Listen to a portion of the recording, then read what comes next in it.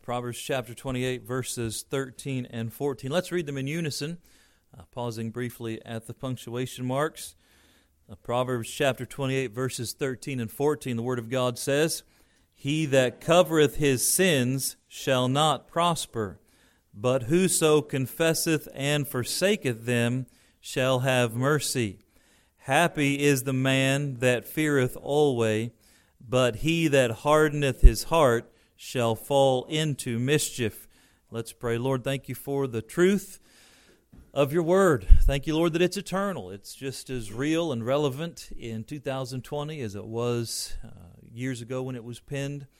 And Lord, thank you that it still works in our lives. Your word works. And I pray today we'd have ears to hear, that we'd submit ourselves to it.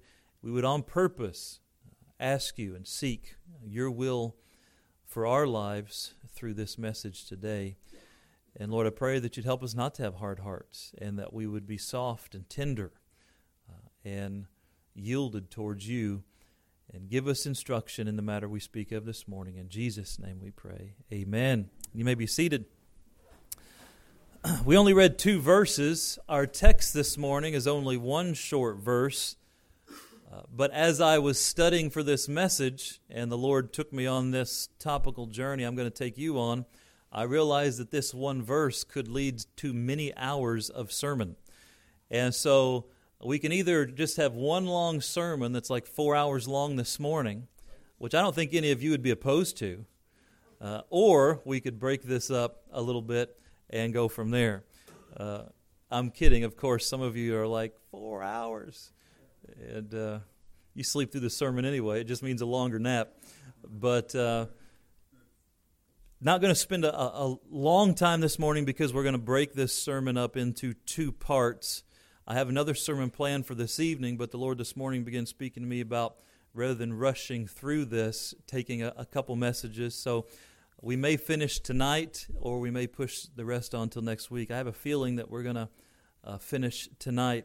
But either way, I think that this entire subject is something that's going to benefit our lives thoroughly. The Bible says, "He that covereth his sins shall not prosper." Think about that. All of us want to prosper, don't we? Do you want to be successful? Do you want to be blessed? Do you want to be happy? Well, the Bible says the way to short-circuit that is if you start covering your sin. But then it says, "But whoso," that means anybody, God's not a respecter of persons, "but if anybody confesseth and forsaketh them," that's the sins, "they shall have mercy." Now, if God gave you the choice between mercy or chastisement, I think that we would all pick mercy. If He gave us the choice between grace and judgment, I think that we would pick grace. So the Bible here is very clearly telling you, listen, if you cover your sin, it's not going to go well. You will not prosper. But the way to prosper and even have mercy from God is to confess and forsake your sin. Then the Bible goes on to say in verse 14, "Happy is the man that feareth always." That fears what? That fears coronavirus? That fears the state of the world? That fears the unknown? No, that fears God. And the fear of the Lord is the beginning of knowledge. It's the beginning of wisdom. And the fear of the Lord is to depart from evil. And so here we see this idea in the same thought, that fearing God, departing from evil, confessing and forsaking our sin, is a way to happiness. "But he that hardeneth his heart shall fall into mischief." Just like the special song talked about today. To have a heart of stone, our heart can get hard. We can become insensitive to God. We can stop listening for His voice. It's like the child that knows the parent is talking, but they're really not paying a lot of attention. And we can be like that with God, where we know God is speaking, but we're just not listening. We're just not, yeah, I've heard that before. I know. Well, we don't want to get that way with God. Why? Because that path leads to mischief. So here we have prospering or not prospering. We have judgment or mercy. We have happiness or mischief. Which would you rather have? The choice is clear, isn't it? And all of these things revolve around one word, and that is sins. The sins in our life. What we do with our sin is going to determine our happiness or our harm. It's going to determine our judgment or mercy. It's going to determine success or failure. What are you doing with the sin in your life? Now, all of us have sin in our lives. Have you been tempted to sin this week? Of course.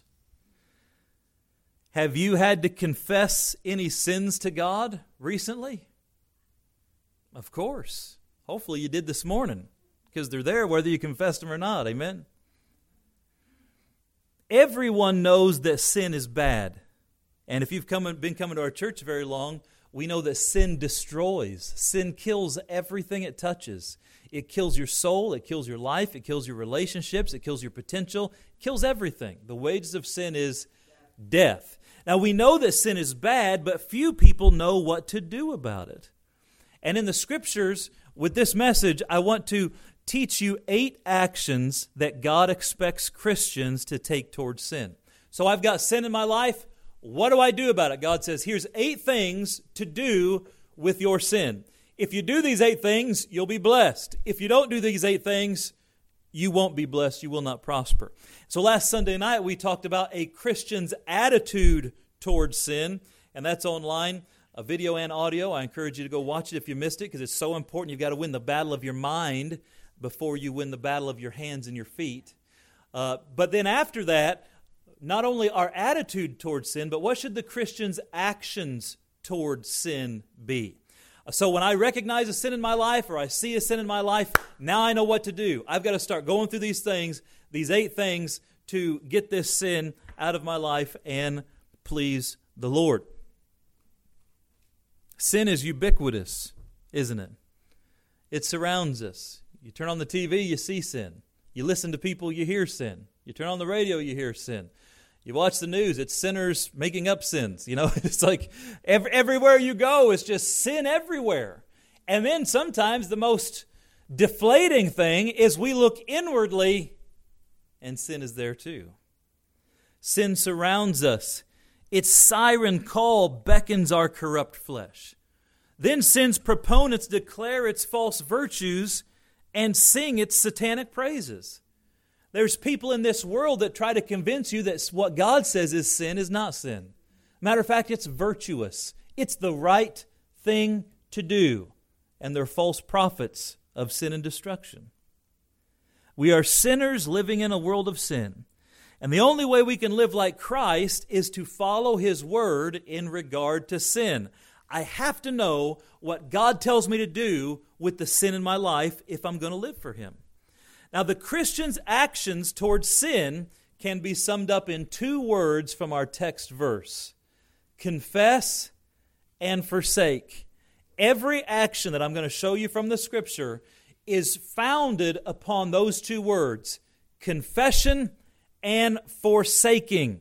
The Bible says, "But whoso confesseth and forsaketh them shall have mercy." So I want you to memorize this verse, write it down. Some of you probably have. If you don't have this verse memorized, write it on a 3x5 card this week. The way I usually memorize is I'll take a 3x5 card, and on the side, if it's got lines, I'll write down the verse, Proverbs 28:13. I'll write out the verse. On the other side, I'll write Proverbs 28:13, just that, and I'll pull it out, Proverbs 28:13. And until I get it, I'll memorize it, and then I can review by simply pulling out the card, seeing Proverbs 28:13, and then I can recall it to mind. And if you do that regularly with verses, we ought to be memorizing verses every week. You can have a stack of cards that you're just running through that you can go through Proverbs 28:13, John 3:16, and you're reciting those, keeping them in your mind and your heart on the front burner. We need to have God's Word in us, amen?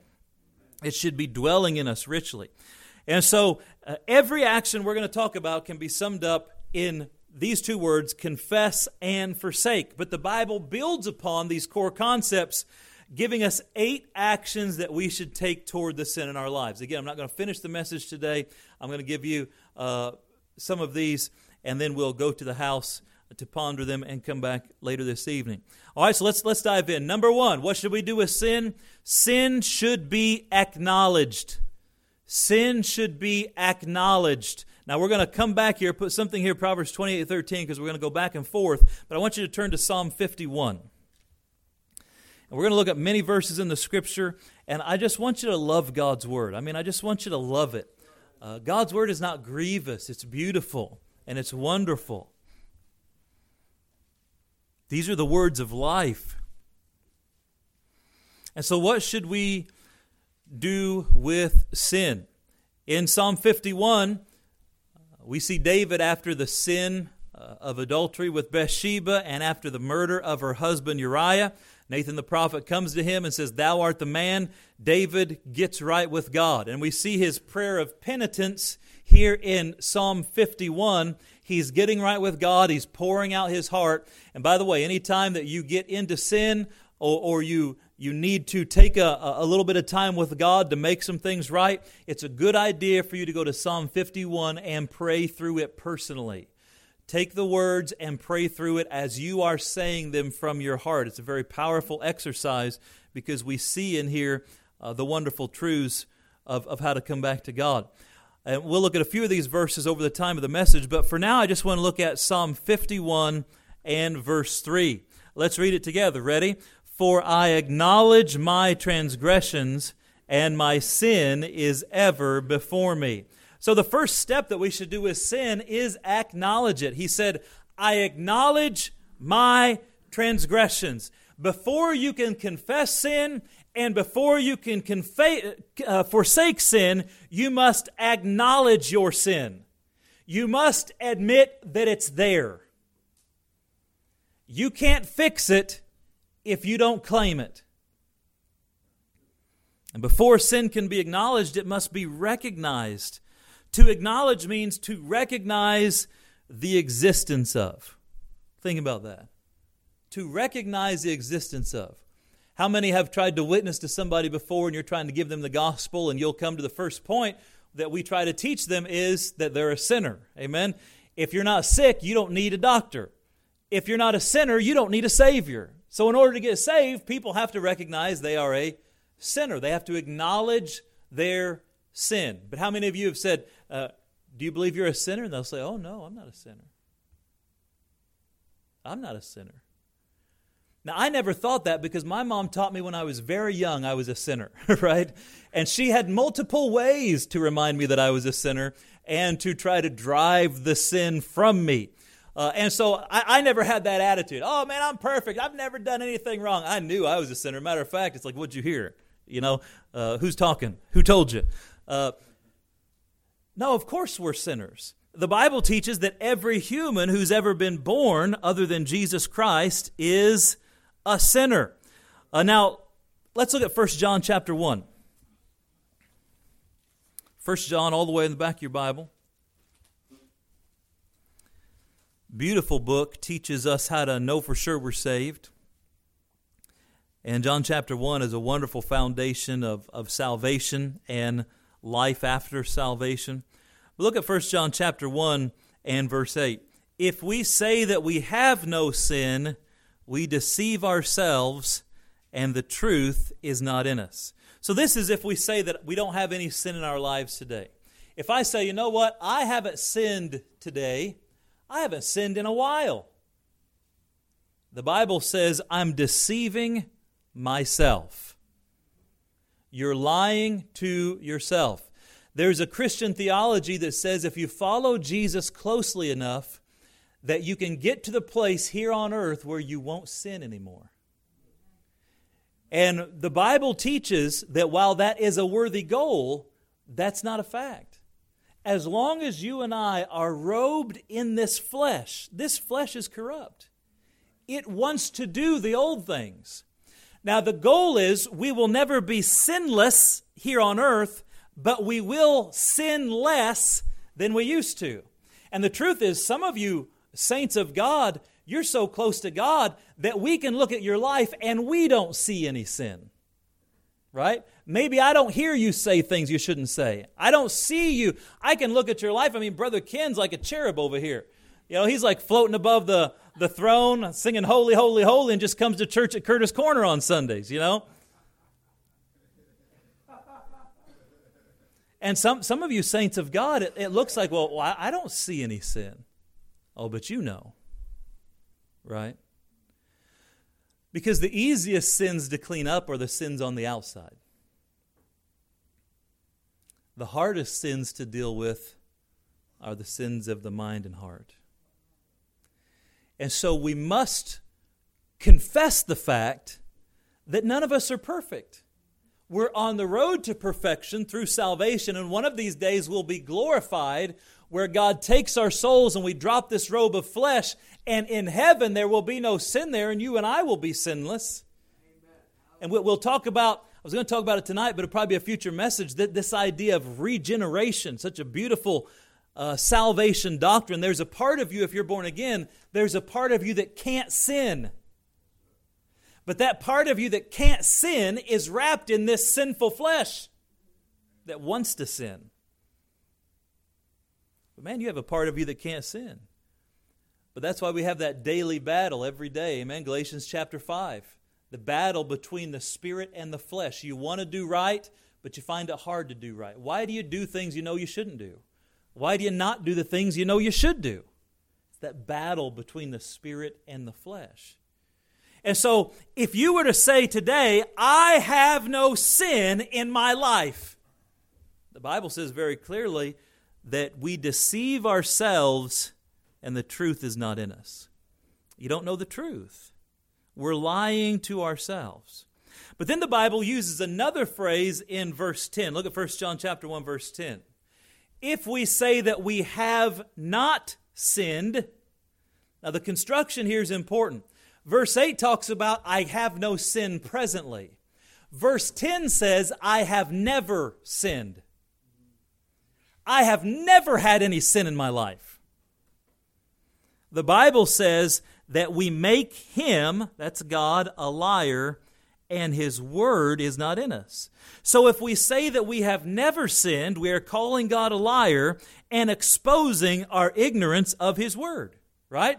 So we have sinned, and then today we may not have the same old sins we used to have, but we still have sin in our lives today.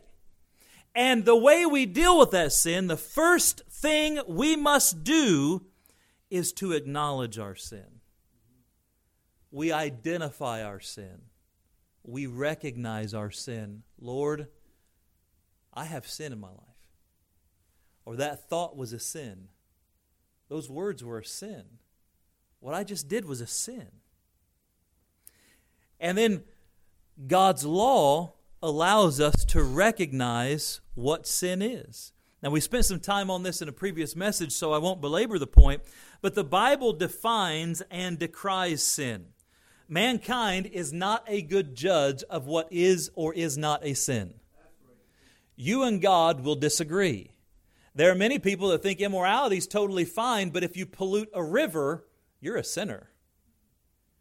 You know, if you curse someone out and hate someone or hurt somebody, that's okay. But if you said something 30 years ago that wasn't politically correct, you must be destroyed. It just doesn't make any sense. To further the problem, it's easier for us to recognize the sins in other people than it is to see my own sin. Right? So we tend to be way too easy on ourselves and way too hard on others. And so we must acknowledge our sin. And it's the law of God that exposes sin. Romans 3:20 says, therefore by the deeds of the law shall no flesh be justified in His sight, for by the law is the knowledge of sin. And the law of God, like the Ten Commandments, reveals what actions and attitudes God calls sin. Why do you think the devil's worked so hard to take the Ten Commandments out of public life? Because if you don't know the Ten Commandments, you don't know what a sin is. You say, well, why is lying wrong? Because God said so. Why is adultery wrong? Because God said so. Why is coveting wrong? Because God said so. Why is idolatry wrong? Because God said so. And that's the foundation. God has the authority to tell us what's right and to tell us what's wrong. And you say, well, I don't agree with God. Then you've got a problem. Because then you're not acknowledging your sin. Without the law, we don't know what sin is. So the first step in dealing with our sin is God wants us to acknowledge our sin. And to acknowledge sin is to recognize it in our lives. Let me encourage you. Be brutally honest with yourself about your sin. Don't use soft words. We tend to use harsh words with others about their sin as we excuse our own. You know, you cuss someone out and it's like, well, I just had a bad moment. No, you cuss somebody out. I'm just having a rough day. You cuss somebody out. You know, you lay your hands on somebody in anger. Well, you know, they did this and they did this. You laid your hands on somebody in anger. It's wrath. It's anger. Well, you stole. Well, you know, it's just a small thing. You stole it. You thieved it. You broke God's law. And we have to learn to just acknowledge our sin. Well, you know, I'm an alcoholic. Well, the Bible uses the term drunkard. You say, well, that's a hard term. It is. But until you're willing to look at yourself and say, I have a problem, you'll never be able to fix it. You have to call it what it is and recognize it and say, this is sin. Use the Bible word, call sin what it is, and ask God for the help to conquer it. Amen? And the first step to dealing with sin is to acknowledge it. Number 2, what should we do with sin? The Christian attitude towards sin. Number 2, sin should be confessed. Sin should be confessed. Remember our text verse, Proverbs 20:13. But whoso confesseth and forsaketh it shall have mercy. Look at Job chapter 23. Let me just interject that I don't think talking about sin is a bad thing. You know, there are preachers out there in churches where they don't talk about sin. They say things like, well, the people are having such a hard time. You know, I think if we just talk about sin, it's going to bring them down. And we just need to talk about love and grace and happiness and joy and how to be your best self, you know, and 10 steps to be more happy today. And while those types of sermons have their place, my friend, the reason why people are so unhappy is because of sin. And we have to cry against sin so that people turn to the Savior. And if we don't recognize what's killing us, then we can never live. So sin must be confessed. And don't look at this as a down message. This is a very helpful concept and idea. We acknowledge sin so we can get help with it. All right, number 2, sin should be confessed. Look at Job chapter 33 and verse 27.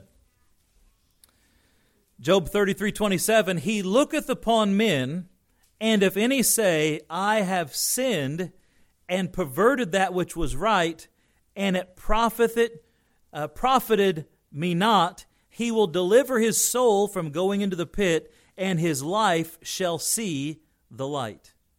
Isn't that beautiful? And so the Bible says sin must be confessed. This verse reminds us that God is looking for people who confess their sin. Confession is the beginning of forgiveness, and without confession, there is no forgiveness with God. And so here, God's looking for people to say, I have sinned. And so not just to acknowledge the presence of it, but then to own it. I have sinned. When we speak of confession, we're not speaking of the false doctrine that some religions like the Catholic Church and other Protestant churches teach, that you must confess your sins to a human priest so he can absolve your sins. That type of confession is not found in the Bible. You can walk through every room in this building, you will see no confessional booth. It is a false doctrine for you to believe and for someone to teach you that you have to go talk to a man and you tell him your sins, and then he decides whether or not you can be forgiven. That is utterly, completely, totally unbiblical. Not 1 ounce of truth in it. It is impossible for me to overstate how wrong that doctrine is. Only God can forgive sins. And our confession must be made to God through Jesus Christ. He is our high priest and the only mediator between God and man. Forgiveness only comes through Christ. Amen? And you can look at 1 Timothy chapter 2, verses 3 through 6 for some verses on that. So now back to this doctrine of confession. God is looking for people to confess their sin. But confession is more than a statement of fact. Confession is more than a mere acknowledgement of, yeah, I have sin in my life. Confession is defined by Webster's 1828 dictionary as, I love this, what does it mean to confess? To own, to acknowledge, to declare to be true, to admit or assent to in words, opposed to deny. Confession means I'm not going to deny it. I'm not going to fight against it. I'm not going to blame anybody else. I'm not going to tell you all the reasons why. I own it.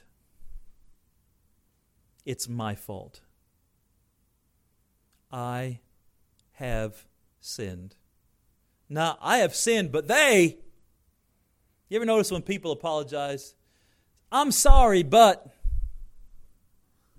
I try to teach people that if you add a but to your I'm sorry, it's no longer an apology. I'm sorry, but you... I'm sorry, but she... No, I'm sorry, period. Because regardless of what anybody else did, I am a free agent. God has given me free will. Nobody made me do anything. And you own your reaction to someone else's sin. Well, they started it, and you continued it. Responsibility is your ability to respond. And we have the responsibility, regardless of whatever's going on around us, to live a holy and sanctified life. And if we don't, what we should do with our sin is to own it, to confess it. More than to acknowledge it, but to declare it to be true, to agree with God and not deny it. See, it's human nature to hide sin, isn't it? That's why most people don't rob a bank at noontime. A few people do because they're exceedingly ignorant. But most people do the dirty work at night. Why? It's their tendency to hide sin. Most people, after they sin, they try to cover their tracks. It's human nature to hide sin. Sinners deny their guilt and their sin. Sometimes they'll even blaspheme God and deny His word in order to remain righteous in their own eyes. You ever seen somebody do that? But Christians must learn a different way. Remember our text verse? If you cover your sin, you will not prosper. That word cover literally speaks about concealing. It has the idea of a bulge underneath a piece of clothing. It's trying to hide something, but you're not doing a very good job of it because God still knows it's there. And we as Christians have to overcome the impulse to hide our sin. We must recognize it and we must confess it to God immediately. There's many verses that talk about this in the Scriptures. In the Lord's Prayer, Luke 11:4, He says, "And forgive us our sins, for we also forgive everyone that is indebted to us." In the Lord's Prayer, the Savior taught us to pray for forgiveness every day. Now, it's important you understand this isn't the prayer of salvation. Salvation is a one-time, instantaneous event likened unto a birth. Now, for those of you ladies who've given birth, it may feel like it took forever, amen? Some of you were in labor forever. But eventually the baby's born, and once it's born, it doesn't need to keep being born. It's born. It exists. And salvation is a one-time, instantaneous event. When you put your faith in God and that moment of salvation happens, you have eternal life. You are born again. You are living forever. It's a wonderful truth. But sanctification, the process of being made more like Jesus on this earth, is a process that takes place over time. And we must confess our sins daily to maintain a close relationship with God. It's like this. You have children. And if you don't have children, many of you will. Your child, once they're your child, they're always your child, but they have to decide whether they want to be a good child or a bad child. They decide if they want to pursue a relationship with you or not. They decide if they want to listen to you and honor you or if they want to reject you. And a child that is pursuing a relationship with a parent or a person pursuing a relationship with anyone, as soon as you realize there's a sin that comes between that relationship, what you want to do is confess it. You want to say, look, I acknowledge what I did. I sinned against you. That was wrong. I shouldn't have said that. I'm sorry. Not I'm sorry, but I'm sorry. It's not how I want to treat you. And that process restores the relationship, doesn't it? And we've done a lot of marriage counseling over the years and a lot of relation counseling. The sins pile up over time. That's bad for a relationship, isn't it? A little transgression, a word here, a thought there, a disrespect there, builds up over time. The gap between you gets wider and wider. The same things happen spiritually. There may be someone listening today that you feel so far away from God. I mean, you believe you're saved, but you feel so far away from God. And it might be because you're not practicing this daily asking for forgiveness, this daily confession of sin. Lord, I'm sorry. Lord, I shouldn't have said that. Lord, I shouldn't have thought that. Man, Lord, I shouldn't have gone there. Man, I shouldn't have done that. That constant making sure there's nothing between us and God, nothing between our soul and the Savior, the song says. And so we want to make sure that anytime something comes between us and God, we acknowledge it, we confess it, and we move it out of the way. And that helps us stay close to God. Confession of sin includes 3 vital elements, and I'll end this topic with this. Confession means to agree with God that the action is a sin. Don't say foolish things like, well, that's not what that verse means, or I don't believe that's wrong. I was looking over some notes recently from an old counseling session, and I came across a statement in counseling. A lot of times I'll write statements and thoughts that the Lord wants me to come back to later or continue working with that person. And this person, she had a problem in her life, and I was trying to work with her on it. And I was showing her Bible verses, and she made this statement. I wrote it down in big quotes. It doesn't matter how many verses you show me, I don't believe that. Imagine that thought. And is there any wonder that according to my knowledge, that person's not even in church today? It doesn't matter how many verses you show me. Boy, if you get that attitude, you're a goner. That's rebellion, stubbornness. And so we all have to agree with God. Confession is just, God, you said it's wrong, I agree with you. Number 2, confession is own the sin is yours. Don't play the blame game. Don't try to weasel out of it. Don't make excuses. Claim your sin. Why should we claim our sin? Because when you take the blame, God takes the guilt. That's a good statement. Some of you are still feeling guilty over something you did a long time ago, but because you're still blaming everybody else. Take the blame, and God takes the guilt. And then thirdly, confession of sin means admit your sin to God. It's not just the acknowledgement of it. It's telling God that you sinned. Yes, He already knows, but He wants to hear you say it. It is cleansing for you when you say, God, I sinned and I'm sorry. By the way, it's cleansing for you whenever you do that with other people.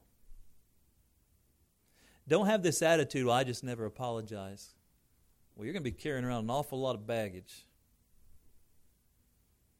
When you do wrong, admit it, confess it, forsake it, move on. Amen? Number 3, sin should be cleansed. Turn back to Psalm 51. Is this helping you? Psalm 51.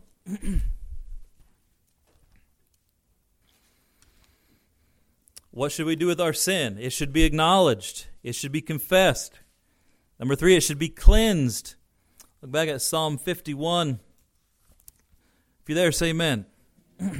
The Scripture says in verse 2, Wash me throughly from mine iniquity, and cleanse me from my sin. Here we see David desiring to be washed and cleansed from his sin. He wanted to be forgiven, but more than forgiven, he wanted to be cleansed. Now, here's an important thought. Some of you know you're forgiven, but you still feel dirty. And this is a trick of the devil. Sin is dirty. It's filthy. It's vile.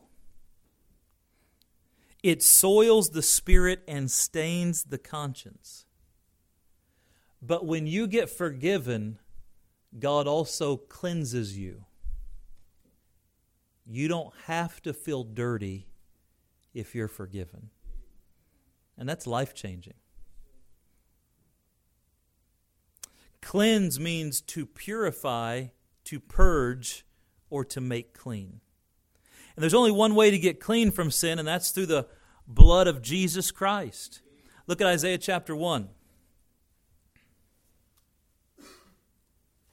Great verse, again, one that you should write down and memorize.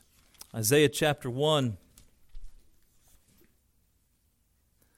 Isaiah chapter 1 and verse 18. Come now, and let us reason together, saith the Lord.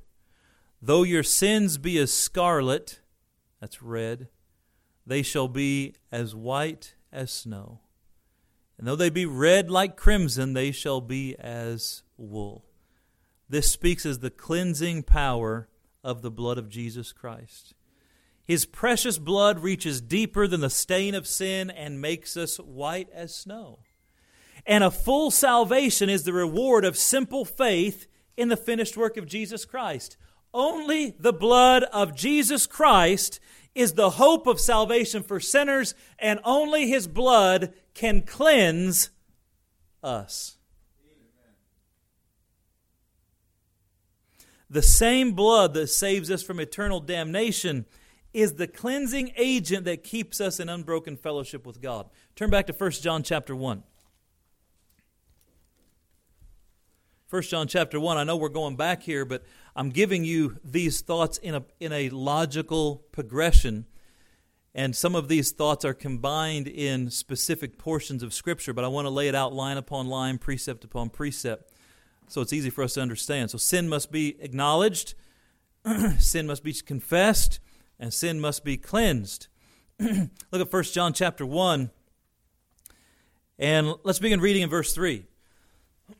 That which we have seen and heard, declare we unto you, that ye also may have fellowship with us.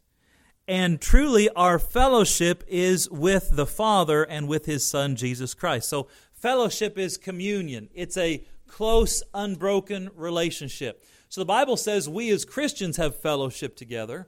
And we have fellowship because we have fellowship with the Father and Son. And it's that age-old adage that if your vertical relationship with God is right, your horizontal relationship with people can be right.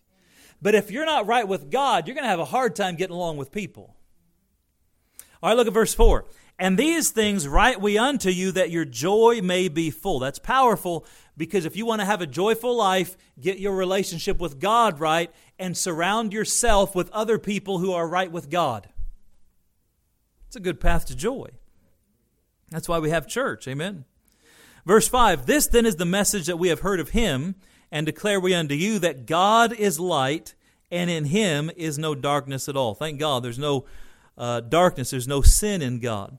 Verse 6, if we say that we have fellowship with Him and walk in darkness, we lie and do not the truth. Well, that's a powerful verse.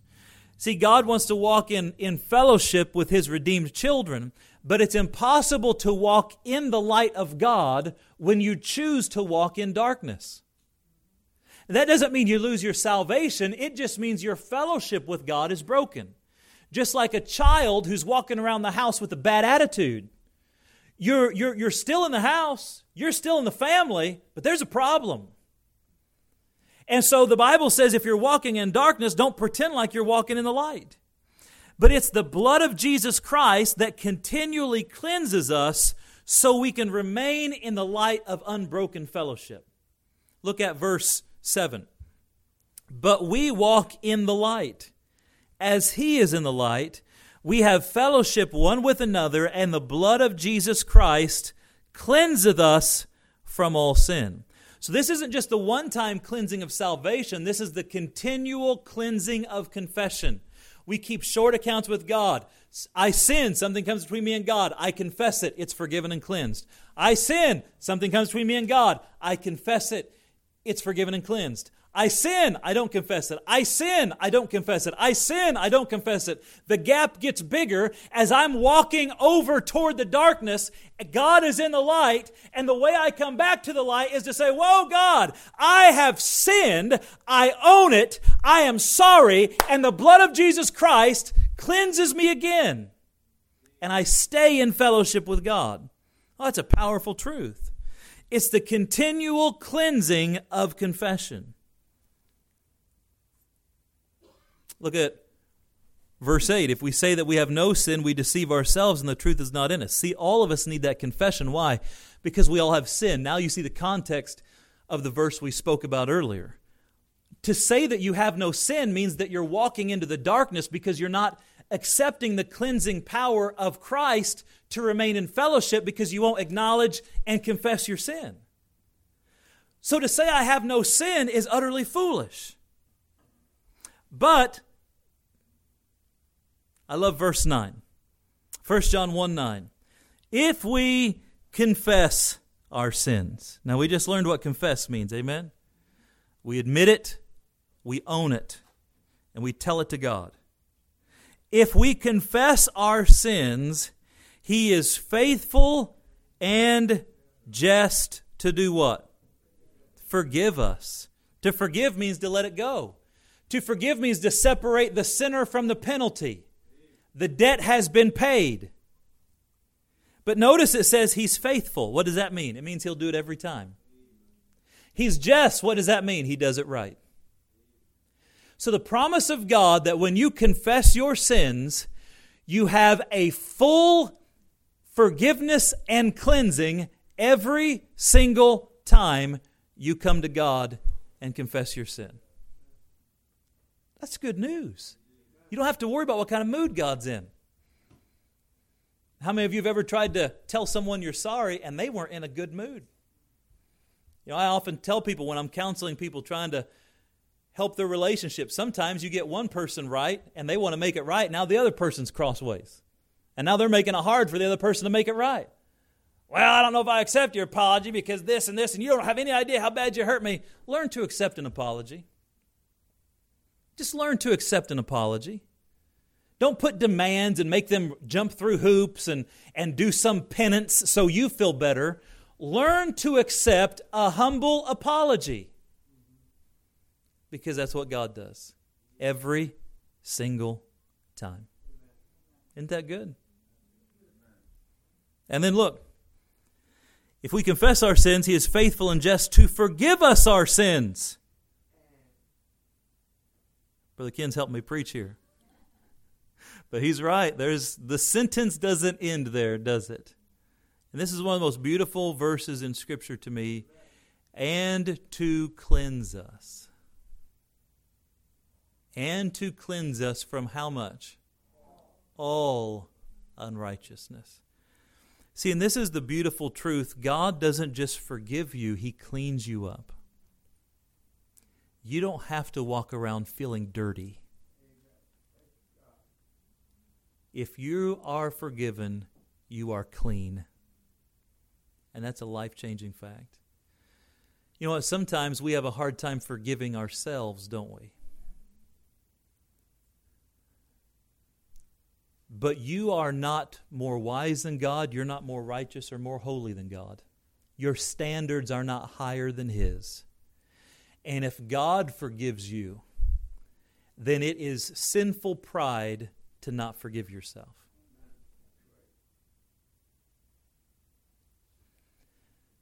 Every time we confess, we are promised full cleansing and forgiveness.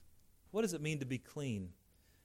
I heard this story years ago, and I've used it many times over the years in soul winning and such. Years ago, a young family with young children was getting ready to go to church on Easter morning. And some of you with young children, you got ready for church this morning. You know how hectic and chaotic that could be, you know. Where's the shoes? Where's this? Where's that? And trying to get everybody together and trying to get them all cleaned up and the hair brushed and combed and get in the car and all of that. It can be hectic on those mornings. And this family had a daughter around 5 years old, and she was wearing a brand new Easter dress. It was a beautiful white dress with white tights and white shoes, and her hair was done up. And as they were walking out the door, the kids were going first. Dad was already in the car. Mom's shutting the door behind her, and she tells the young girl, she's got her hands full, kid in one hand, shutting the door with the other, "Don't walk into mud puddles. Go straight to the van." It had rained the night before, and there were mud puddles in the yard. And this little girl intended to obey her mother, but the temptation was just too great. She thought, well, I'll just walk through one mud puddle gently.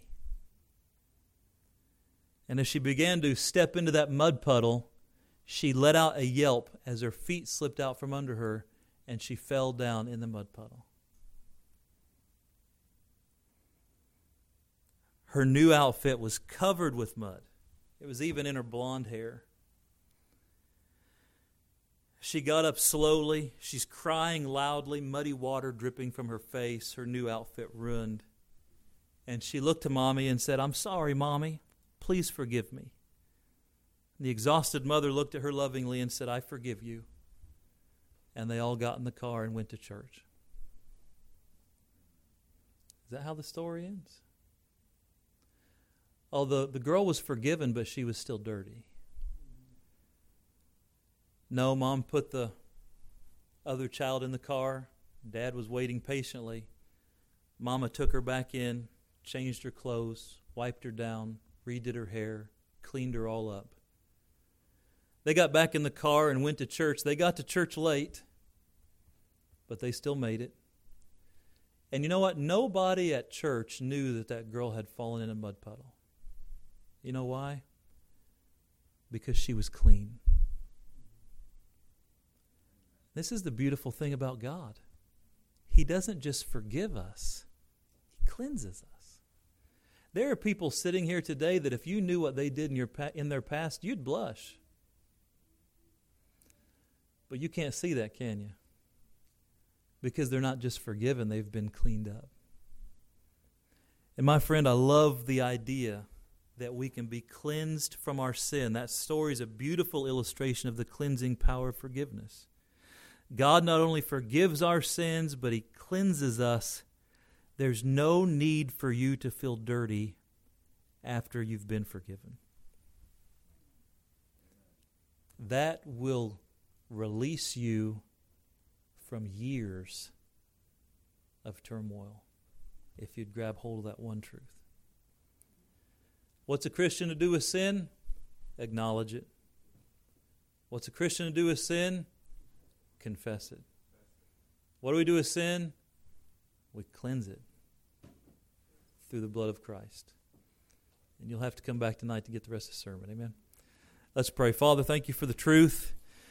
I ask you, Lord, that if there's anybody here today that's not sure they're saved, anybody listening that's not sure they're saved, that they'd see their need of you, that they would desire to be clean. Lord, we ask that you would help the Christians. Help us, Lord, to know what to do with our sin. We're all sinners. We all have sin in our lives, and we ought to hate it, give us a holy hatred for it. We're trying to escape it through the sanctifying power of Christ. But yet, Lord, it's still present. And Lord, help us to know what to do with it. And I pray that your people would be able to draw closer to you because of the truths that we've found in the Bible today. Heads are bowed, eyes are closed. Of course, if you're here this morning, you're not sure you're saved, we'd love to take a Bible and show you how you can know for sure. Well, you don't have to stay dirty. You don't have to stay broken. You don't have to stay guilty. Acknowledge it, confess it, and bring it to Jesus, and He'll cleanse it. And if you are saved here this morning, the same thing goes. Don't let things come between you and God. Keep short accounts with God. Confess your sin immediately as it is brought to your mind and heart, and then forsake it. We'll learn what that means in the next